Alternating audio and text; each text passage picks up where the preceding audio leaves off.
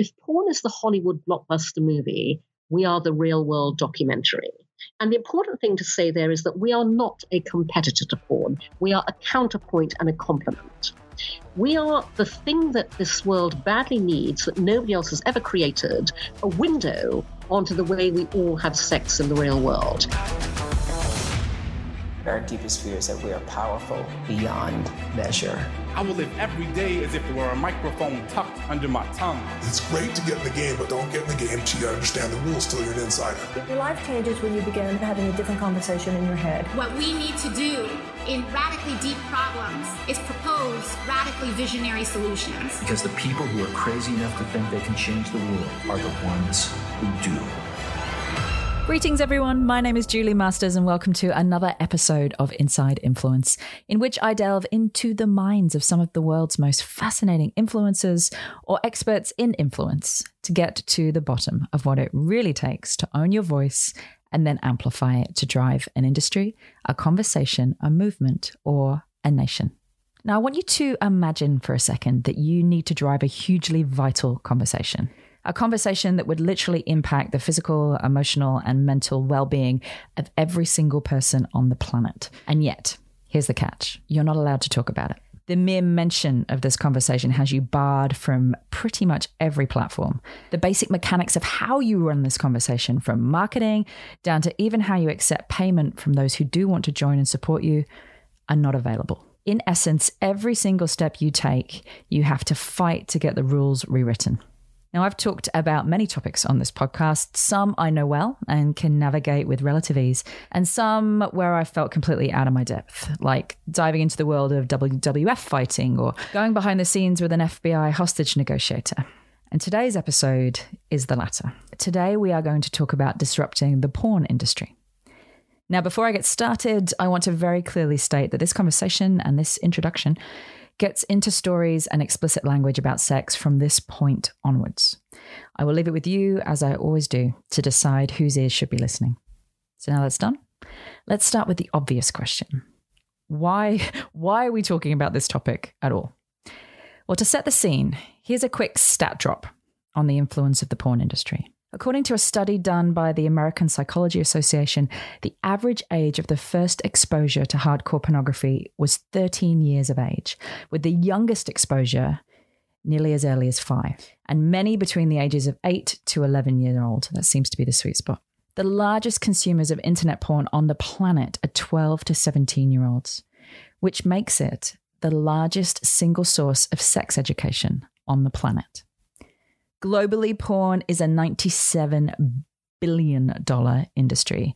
Now, to give you some context here, to put that number into a picture, in 2019 alone, the equivalent of nearly 6,650 centuries of porn were consumed on just one of the world's largest porn sites. 6,650 centuries. So I think it's fair to say that this conversation, a conversation about where, when, how, and what information we receive about sex, is not only incredibly influential, it's also, unsurprisingly, the conversation that we're generally the least willing to have. Unless, of course, you are my next guest. My guest today is Cindy Gallop. With over 30 years in brand building, marketing, and advertising, she is the founder and former chair of the US branch of advertising firm Bartle, Bogle & Hegarty, having previously also been named both Advertising Woman of the Year and one of the most important marketing strategy thinkers today by Business Insider. She is also the founder of If We Ran the World and, as we're going to be discussing today, Make Love Not Porn. According to the TED blog, Gallup's 2009 TED Talk, Make Love Not Porn, please search that out, which launched the entire Make Love Not Porn website, remains one of the events most ever talked about. Now, Make Love Not Porn itself is a social sex tech platform designed to promote good sexual behavior and values. Its ethos, as you are going to hear much more about today, is this: pro-sex, pro-porn, pro-knowing the difference. In this conversation, Cindy and I dive straight into her journey with Make Love Not Porn, why it began, and why she sincerely believes our values and stories around sex should be a national priority. How she approaches and handles herself, as a leader in the multitude of moments where all the doors are being slammed shut in her face. The impact of the porn industry, the influence of the porn industry, and how two-dimensional and disconnected a conversation becomes inevitably when you exclude 50% of the participants.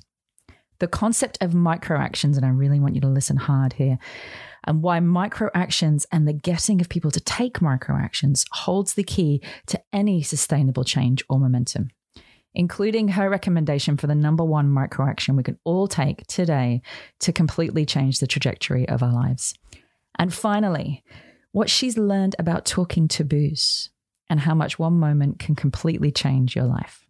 Now, we all have conversations in our lives and our careers and our teams and communities that feel untouchable, that feel like to shine a light in that particular dark corner would throw things so far, of course, that they or we may never recover. And what I'd love you to reflect on today is not just the topic, and please do share and support Make Love Not Porn as far and as wide as you humanly can, but the smaller decisions that turn a tide. It's, in today's case, the website that you quickly throw up, warts and all, in a moment of inspired frustration. It's what you say in that small 4-minute window that you're given in front of the right people. It's the phone call you make, maybe today, that sets one wheel in motion. It's saying what you think and then allowing everybody else's reaction to just take place. Enough of those, and you can take on, as you're about to find out, even one of the most powerful and unmentionable industries on the planet. For a step-by-step guide to stepping up into your own influence, regardless of the conversation you're trying to drive, please don't forget to hop onto my website, juliemasters.com, and download the latest edition of my ebook, The Influencer Code. We worked super hard on it. It covers the 7 areas and 7 core questions that I have found hands down to be the most valuable when it comes to raising your own level of influence in any space, in any conversation. There should also be a link in the show notes. However, now it is time to sit back, stretch out, drive safe, and enjoy my conversation with the utter powerhouse that is Cindy Gallop.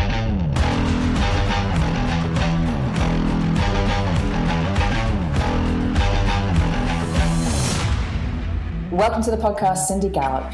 Thank you. I'm thrilled to be here. I'm thrilled to have you. Just to kick off, I'm going to kick into a question that I'm asking at the beginning of the podcast at the moment. It's kind of my pet social project. So what idea is having a lot of impact on you at the moment? And the premise behind this being that people who do amazing influential things out there in the world usually find amazing influential ideas before most of us.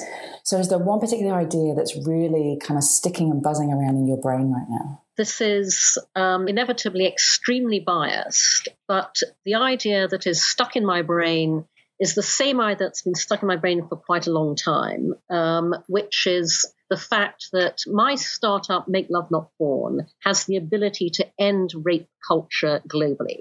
And the reason I say that is because we can do that and are doing it by doing something incredibly simple that nevertheless nobody else is doing, which is at Make Love Not Porn, we show you how wonderful, great, consensual, communicative sex is in the real world. Our social sex videos role model good sexual values and behavior, and we make all of that aspirational versus the rest of popular culture and porn. Well, that is the most fantastic segue into exactly what I want to really drill in with you today on. So let's just go straight there. I wanted to rewind back to 2009 at the beginnings, and you standing on the stage at TED, and you're about to announce the launch of Make Love Not Porn, and I've watched that video. It's incredible. Was that something that you had always planned to do when you got the invitation from TED to speak on the main stage? Was it something that you thought, right, this is going to be the perfect moment? No, absolutely not. Everything in my life and career has happened by complete and total accident. I've never consciously, intentionally planned anything. So Make Love Not Porn itself was an accident, and me getting to speak about it at TED was an accident. How Make Love Not Porn started was 13, 14 years ago. Me realizing through dating younger men, which is what I like to do, as somebody who has never wanted married, never wanted children, adores being single, cannot wait to die alone, and dates younger men casually and recreationally for sex. So the men I date tend to be in their 20s. And I began realizing that I was encountering what happens when two things converge. And I stress the dual convergence because most people think it's only one thing. I realized I was experiencing what happens when today's total freedom of access to hardcore porn online meets our society's equally total reluctance to talk openly and honestly about sex. When those two things converge, porn becomes sex education by default in not a good way. So I found myself encountering a number of sexual behavioral memes in bed. I went, whoa, I know where that behavior is coming from. I thought, gosh, if I'm experiencing this, other people must be as well. I didn't know that because 13, 14 years ago, nobody was talking about this. Nobody was writing about it. This was me in isolation as a naturally action-oriented person going, I want to do something about this. So basically, 12 years ago, I decided to put up this tiny, clunky website at makelovenotporn.com purely as a little side venture. As a kind of copy-only PSA, the construct was porn world versus real world. Here's what happens in the porn world. Here's what really happens in the real world. So I was working on that, and I've been going to TED for a number of years. And every year, TED sent out an invitation to attendees to apply to give short talks on the main stage, which Chris Anderson, the curator, described as palate cleansers in between the scheduled talks. So I applied to do one of these with Make Love Not Porn, quite frankly, half as a joke. You know, I just went, I'd love to see Chris Anderson's face when he sees this. And to give Chris, who's the curator of TED, full due, he immediately got back to me and said, Cindy, you know, this is obviously a really serious issue. I want you to do this talk. I just need to understand exactly what this website is going to feature. So I talked him through it, and we agreed that I would basically launch it and take the site live with my talk at TED in February 2009. And so, you know, that was so long ago that, you know, the funny thing for me now looking back is that was really before TED.com exploded globally. And so as far as I was concerned, I was only talking to the people in the room at the time. You know, I had no thought that the talk would kind of live on all these years later and spread. You know, equally, I had no idea that the entire world was going to respond because, you know, following that talk, thousands of people wrote to me from every single country in the world. Young and old, male and female, straight and gay, pouring their hearts out, you know, telling me things about their sex lives and their porn watching habits they'd never told anybody else. And I realized I'd uncovered a huge global social issue. And so that was the point at which I went, oh my God, I now have a personal responsibility. I have to take Make Love Not Porn forwards in a way that will make it much more far-reaching, helpful and effective. And that's when I decided to turn it into a business and turn it into makelovenotporn.tv. So everything was a total accident. And knowing what you know now, because I didn't realize that. I didn't realize that at that point in time, TED wasn't, I mean, of course, looking at it, of course that's true. But knowing what you know now and knowing that, I think that talk became, I mean, from what I've read, the talk became the most talked about talk on the TED stage. Would you have done it differently? Is there anything you would have done differently knowing what you know now? No, not at all. Because, you know, I was just doing what I do, which is I was living and working my values. And so let's just go back to basics for a second. What is the premise behind Make Love Not Porn and how does it work? It's extremely simple. Make Love Not Porn is not anti-porn because the issue isn't porn. The issue is that we don't talk about sex in the real world. If we did, amongst a whole host of other benefits, people would then be able to bring a real-world mindset to the viewing of what is simply performative, produced entertainment. So Make Love Not Porn's mission is one very simple thing: to make it easier for every single person in the world to talk openly and honestly about sex. And in order to facilitate that, I decided, therefore, to take every dynamic in social media and apply them to this one area no other social network or platform will go, in order to socialize sex and to make real-world sex and talking about it socially acceptable and therefore ultimately just as socially shareable as anything else we share on Facebook, Tumblr, Twitter, Instagram. And so 9 years ago now, my tiny team and I launched MakeLoveNotPorn.tv, which is an entirely user-generated, crowdsourced video sharing platform that celebrates real-world sex. So anybody from anywhere in the world can submit to us videos of themselves having real-world sex, but we are very clear what we mean by this. We are not porn. We are not amateur. We are building a whole new category on the internet that has never before existed, social sex. So our competition isn't porn, it's Facebook and YouTube. Or rather, it would be if Facebook and YouTube allowed you to socially, sexually self-express, which they obviously don't. So social sex videos on Make Love Not Porn are not about performing for the camera. They're just about doing what we already do on every other social platform in every other area of life, which is capture what goes on in the real world as it happens spontaneously in all its funny, messy, glorious, silly, beautiful, wonderful, ridiculous humanness. We curate to make sure of that. I designed Make Love Not Porn around human curation, very important. Our curators watch every single video submitted from beginning to end. We do not publish it unless it's real. And we have a revenue-sharing business model, which I designed to democratize access to income. Our members pay to subscribe, rent, and stream social sex videos. Half the income goes to our contributors, whom we call our Make Love Not Porn stars. And so we describe ourselves as the social sex revolution.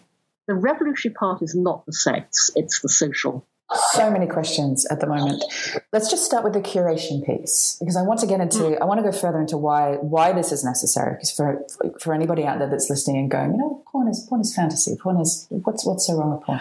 I want to just go into the curation part for a second. When these human beings are watching the videos, they're obviously watching for something in particular that makes this a video that you would want on Make Love Not Porn. What are the criteria? Sure. So let me answer that question holistically, putting that in the context of the tech landscape as a whole.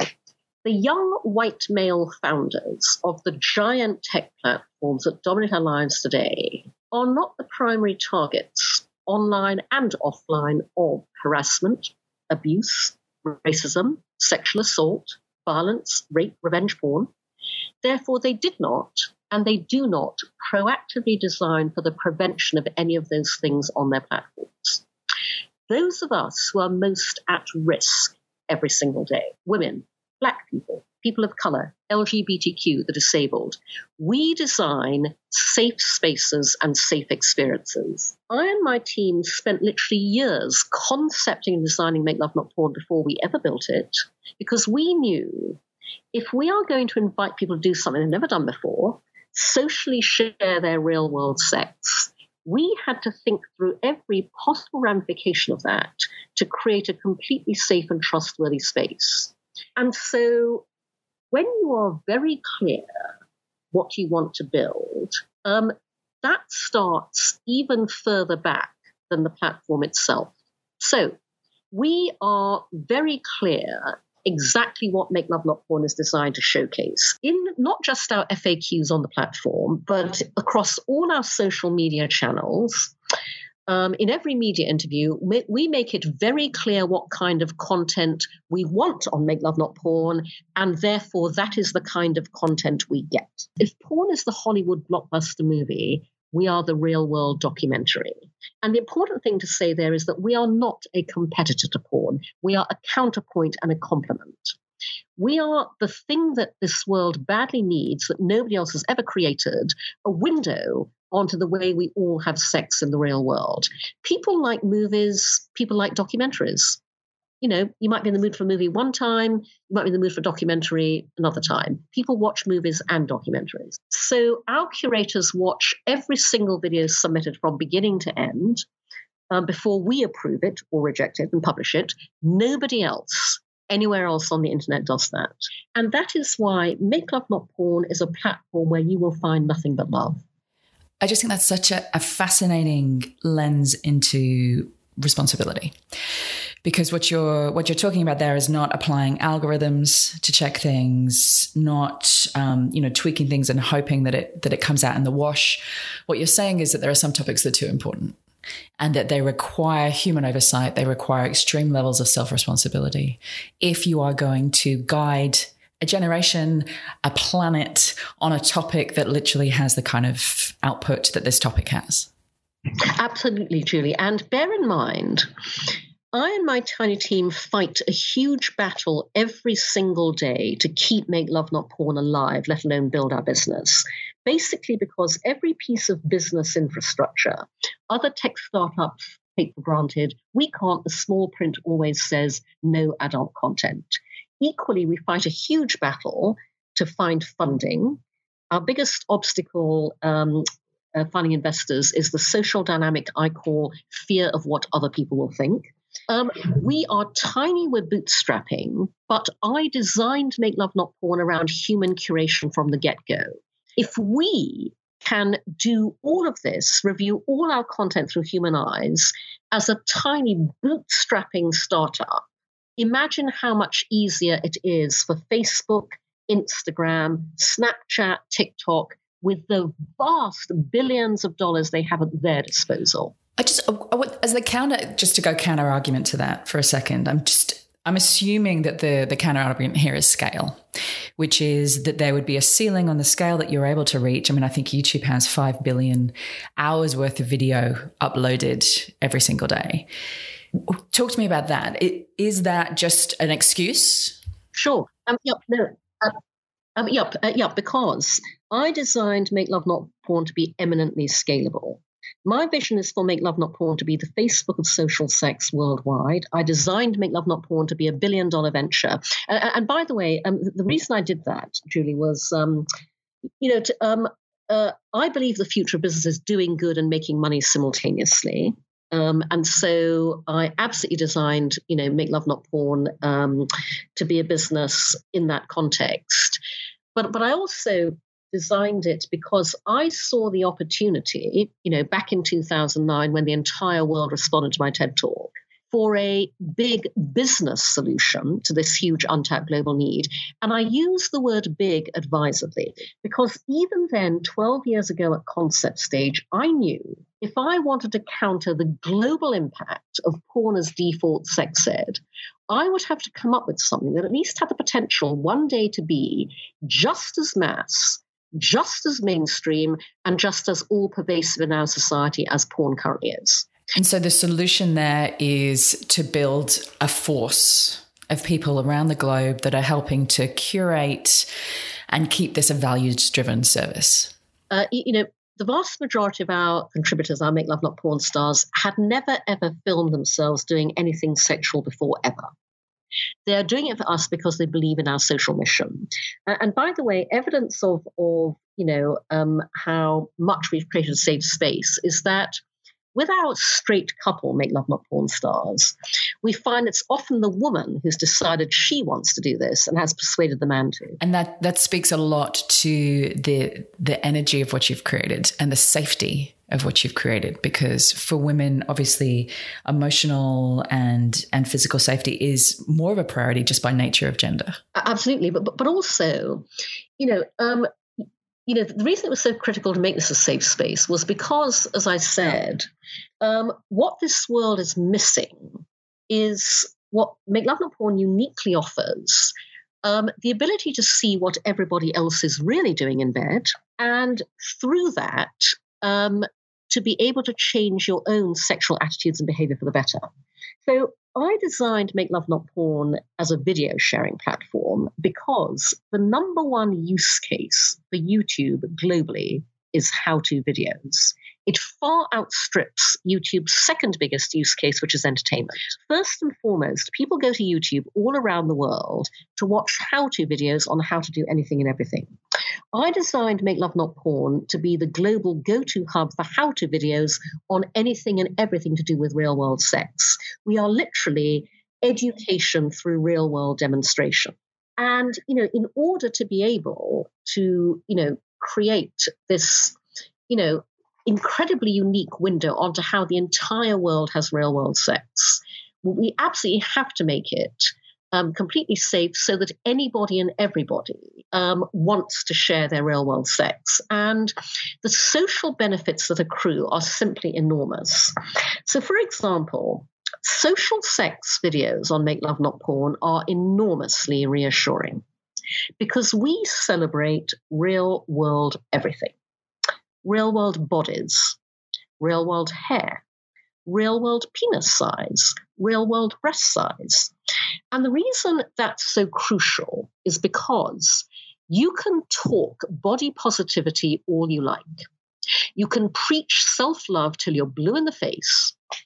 Nothing makes people feel great about their own body like seeing people who are nobody's idea of aspirational body types getting turned on by each other, desiring each other, having a bloody amazing time in bed.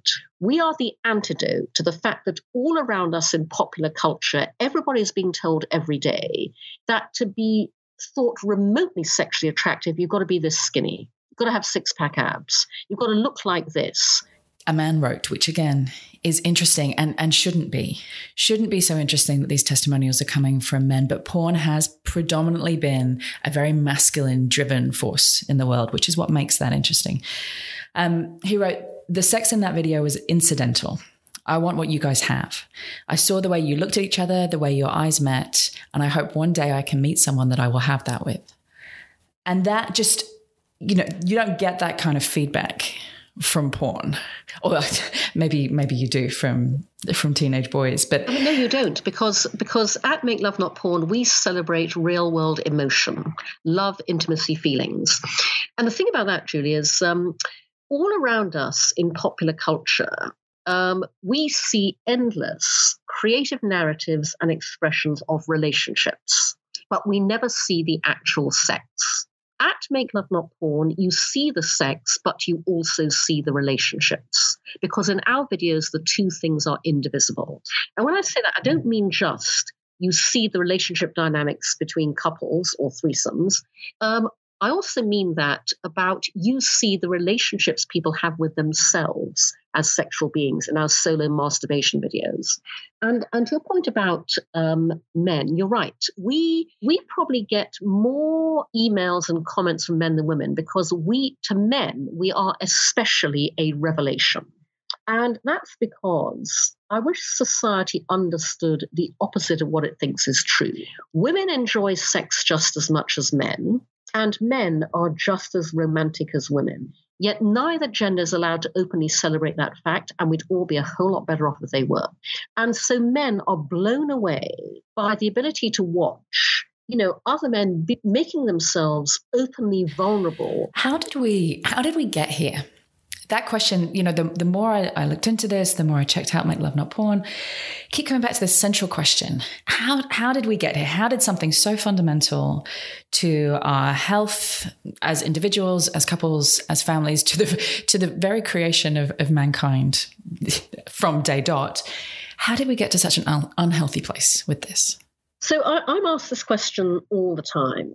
So Cindy, why do you think we're so repressed about sex? And I'm asked it so often, I now have my answer down pat. 3 reasons. Number 1, centuries of repression, religion, socio-cultural dynamics in every single country in the world. What we're talking about is a global issue. Number 2, the patriarchy. Because historically, every single institution, including government and religion, has been male-dominated. We as women have never been allowed to bring our lens to bear on human sexuality, and the world is a poorer place for it. And reason number 3, very straightforwardly, is that there are not enough people like me. And what I mean by that is the world makes it unbelievably difficult to innovate and disrupt social narratives around sex. We need many more people like me who will not give up, no matter how much the tech, business, and finance world try to shut Make Love Not Porn down every single day by putting every obstacle they can think of in our path. And by the way, many other people have tried all sorts of ventures and given up, and I completely understand why. Because, when you are a sex tech founder, your life is shit on a daily basis. Why? I'm going to stop you there for a second because I don't want to go past that point. Why is that? Because that's a very strong statement there. What is it that makes it so? Every piece of business infrastructure other tech startups take for granted, we can't, because the small print always says no adult content. It took me 4 years to find one bank here in America that would allow me to open a business bank account for Make Love Not Porn. My single biggest operational challenge is payments. PayPal won't work with adult content. Stripe can't. Stripe is how most platforms take credit cards on the internet. Mainstream credit card processors won't process payments for us. We are relegated to dodgy processors that are willing to process adult content payments. And because anybody working with adult content has nowhere else to go, their rates are extortionate. I pay out 12% of our revenue every month in payment processing fees, as compared to 2.5, which is the standard 2.9% that everybody else gets to.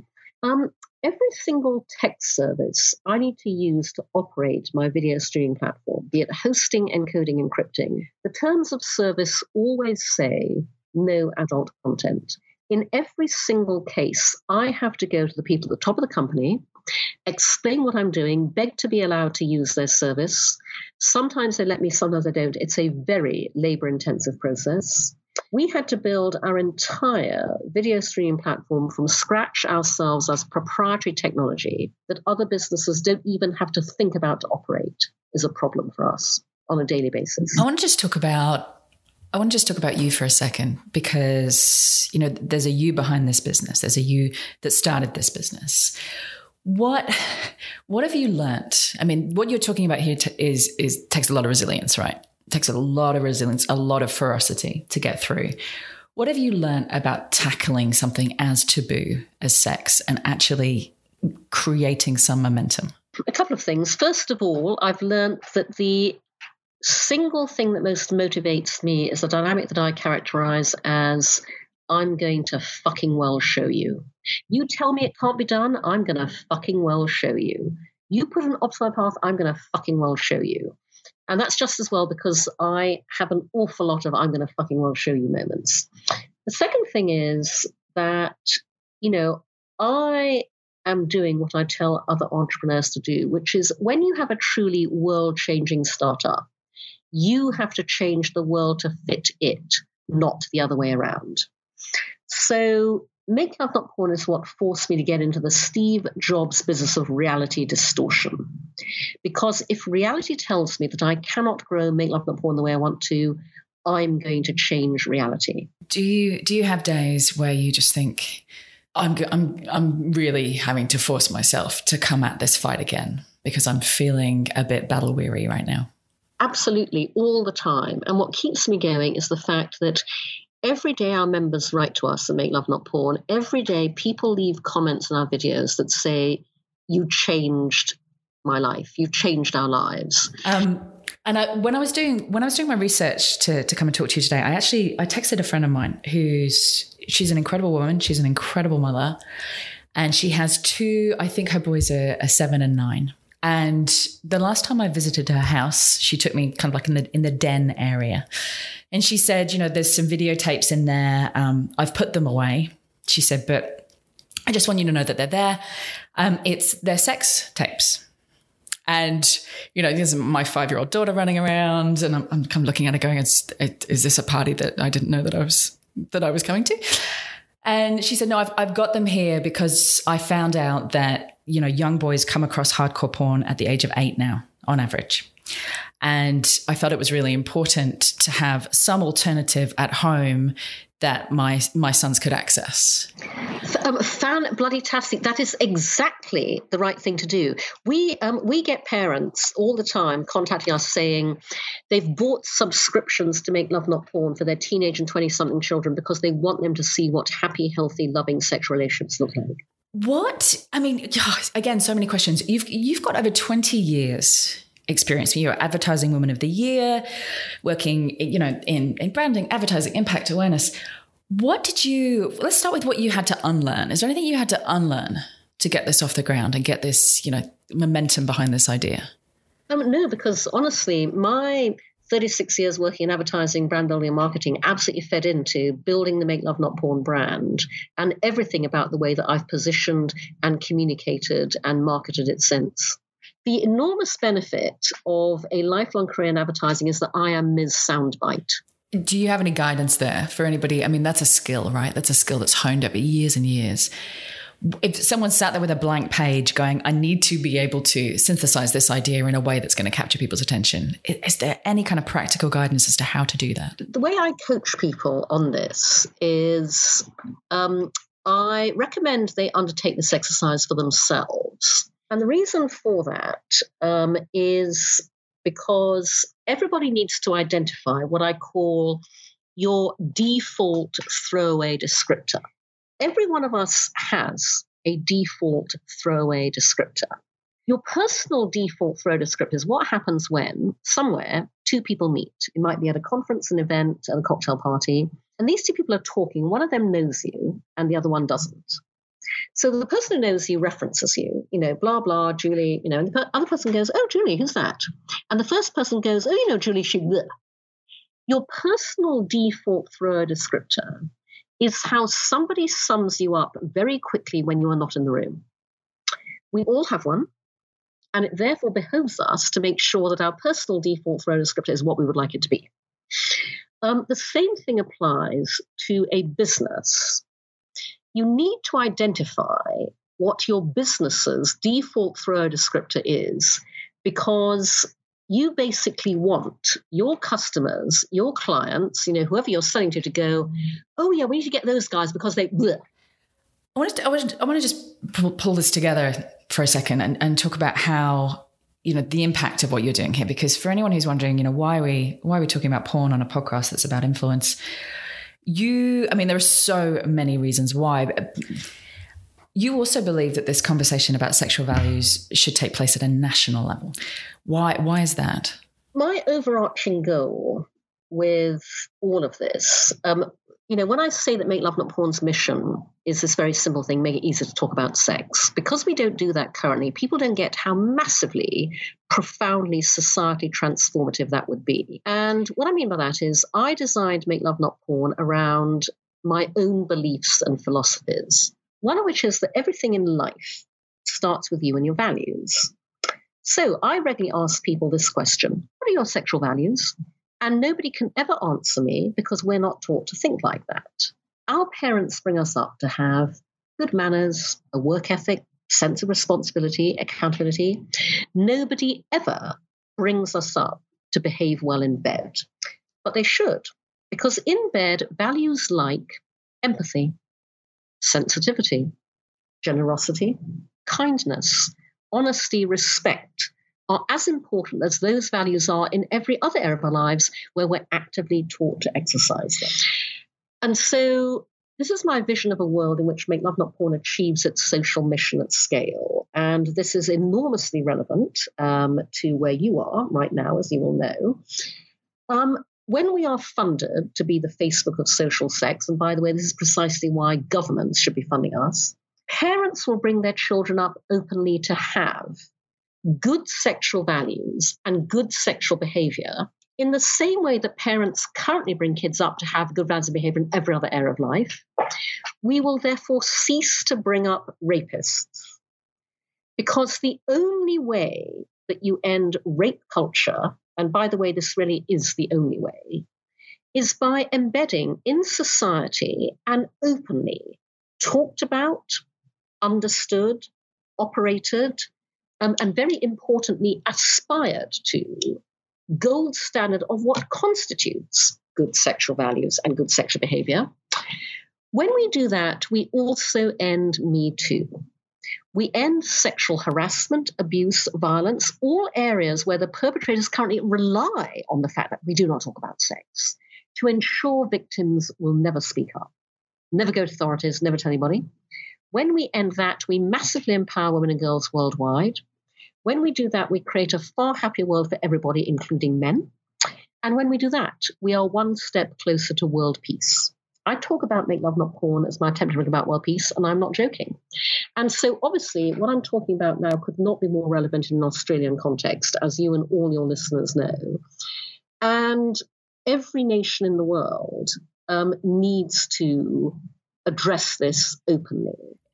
There's so much in there around, the conversations that we're not having, but that are being had in our absence, but by the very fact that they're absent. As you said, different countries have different ways we approach sex, different ways we talk about sex, different language around it. These conversations are happening.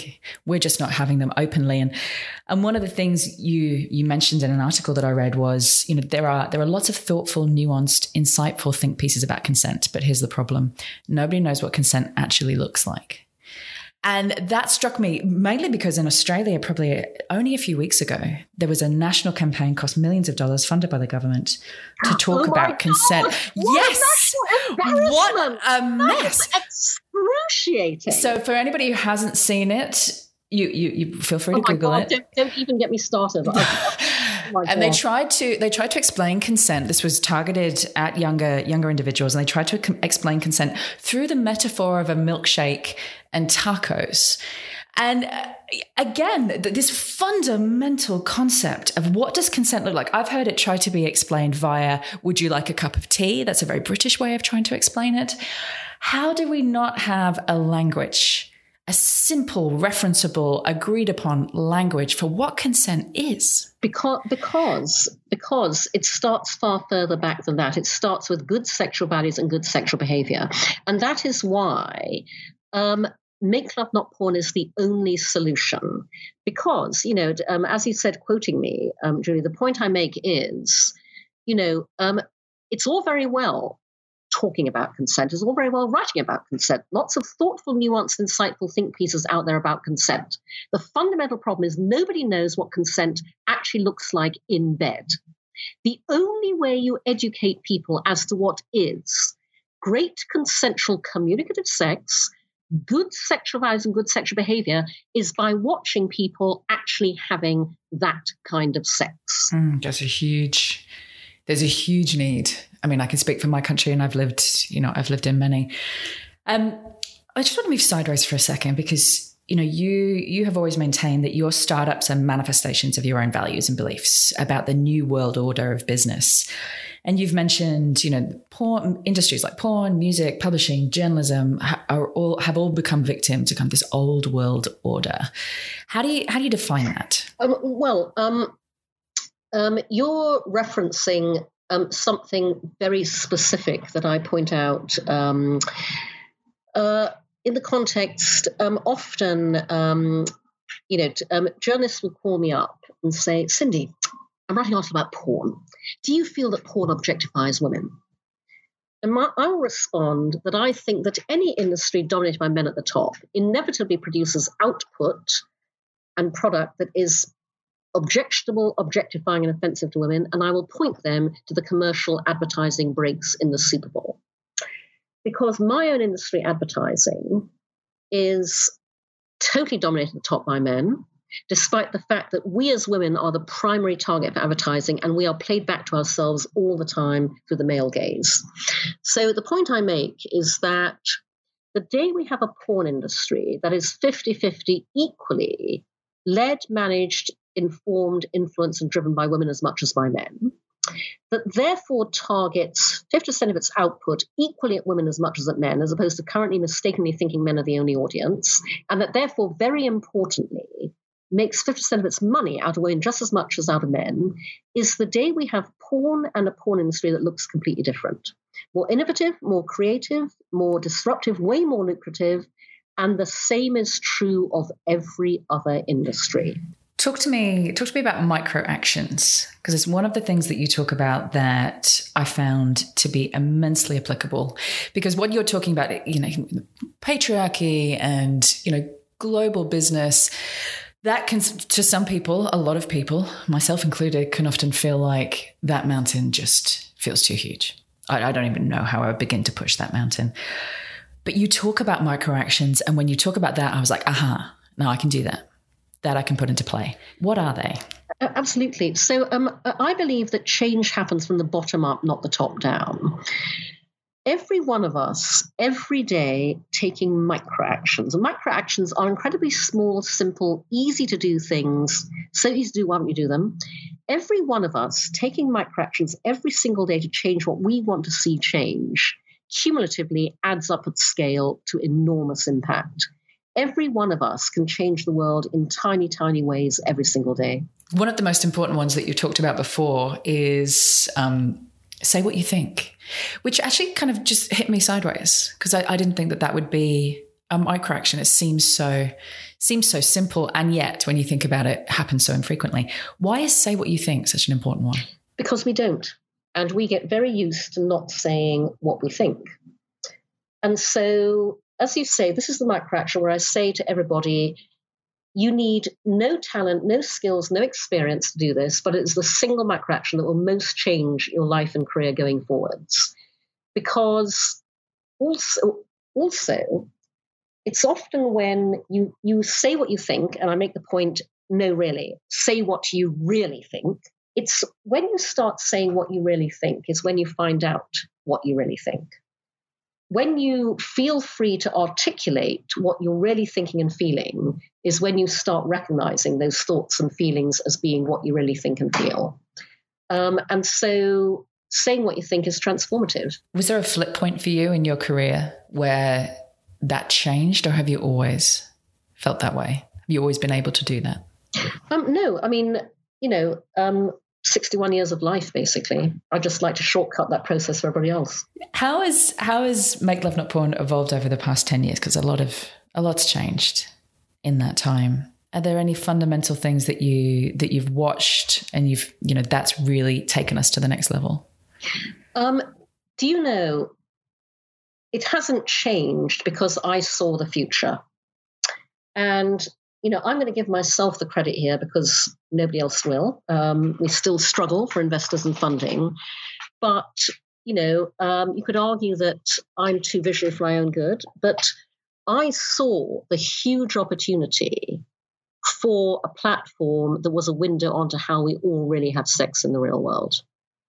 And nothing about the power and the appeal of that vision has changed. In fact, if anything, it's just more relevant with every passing year.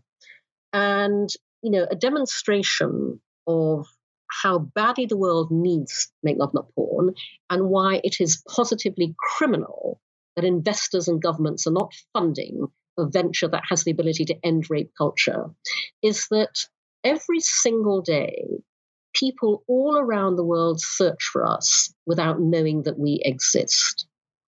Because the top search terms that drive traffic to Make Love Not Porn organically are make love, not porn, real sex, not porn, make love, not porn, where people don't know there's a business actually called that. One young man told me that he found us when he Googled porn that is not porn. He was so fed up with everything out there. He wanted something different. He had no idea how to search for it. He Googled porn that is not porn, and when you do that, you find Make Love Not Porn. The world is desperate for what we provide. The world is literally crying out for it. People need it, and they know they need it, and they are searching for it. And that's my enormous frustration. With funding and investors, I can deliver against that global need. Without them, because of all the other barriers in my way, I can't. But nothing's changed because I saw the future. And I saw what the world needed. And everything I conceived 12 years ago is more relevant than ever today. What do you see it looking like in another 10 years? I mean, there's probably two future pictures here. One is you get funding and you take this where you can see it needs to go. And the one, obviously, there's probably another pathway there that doesn't happen. But let's say that you get the funding and you take it where you want it to go. What does it look like in 10 years? When we achieve our mission of being the Facebook of social sex globally at that scale, nobody ever again will have to be worried or ashamed about a naked photograph or a sex tape of themselves published on the internet, because it'll just be a natural human part of who we all are. It speaks to something that's so hard to imagine at the moment. If there's one thing, one piece of advice or one piece of guidance that you could give somebody who is sat out there in the world today looking at something that is broken and thinking, I really need to fix this, I just don't know where to start, what's the one piece of guidance you'd give them? The only person who can make things happen for you is you. Just start.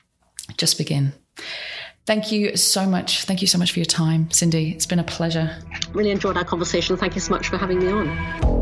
Thanks so much for listening. I hope you enjoyed this episode and have seized hold of at least one tool, idea, or mindset that will help you start raising your own level of influence. Now, for those of you who want to take the next step in your journey or would just love a roadmap to becoming the most influential voice, idea, or brand in your space, then I have good news. You can now download the latest updated version of my ebook, The Influencer Code, from my website, juliemasters.com.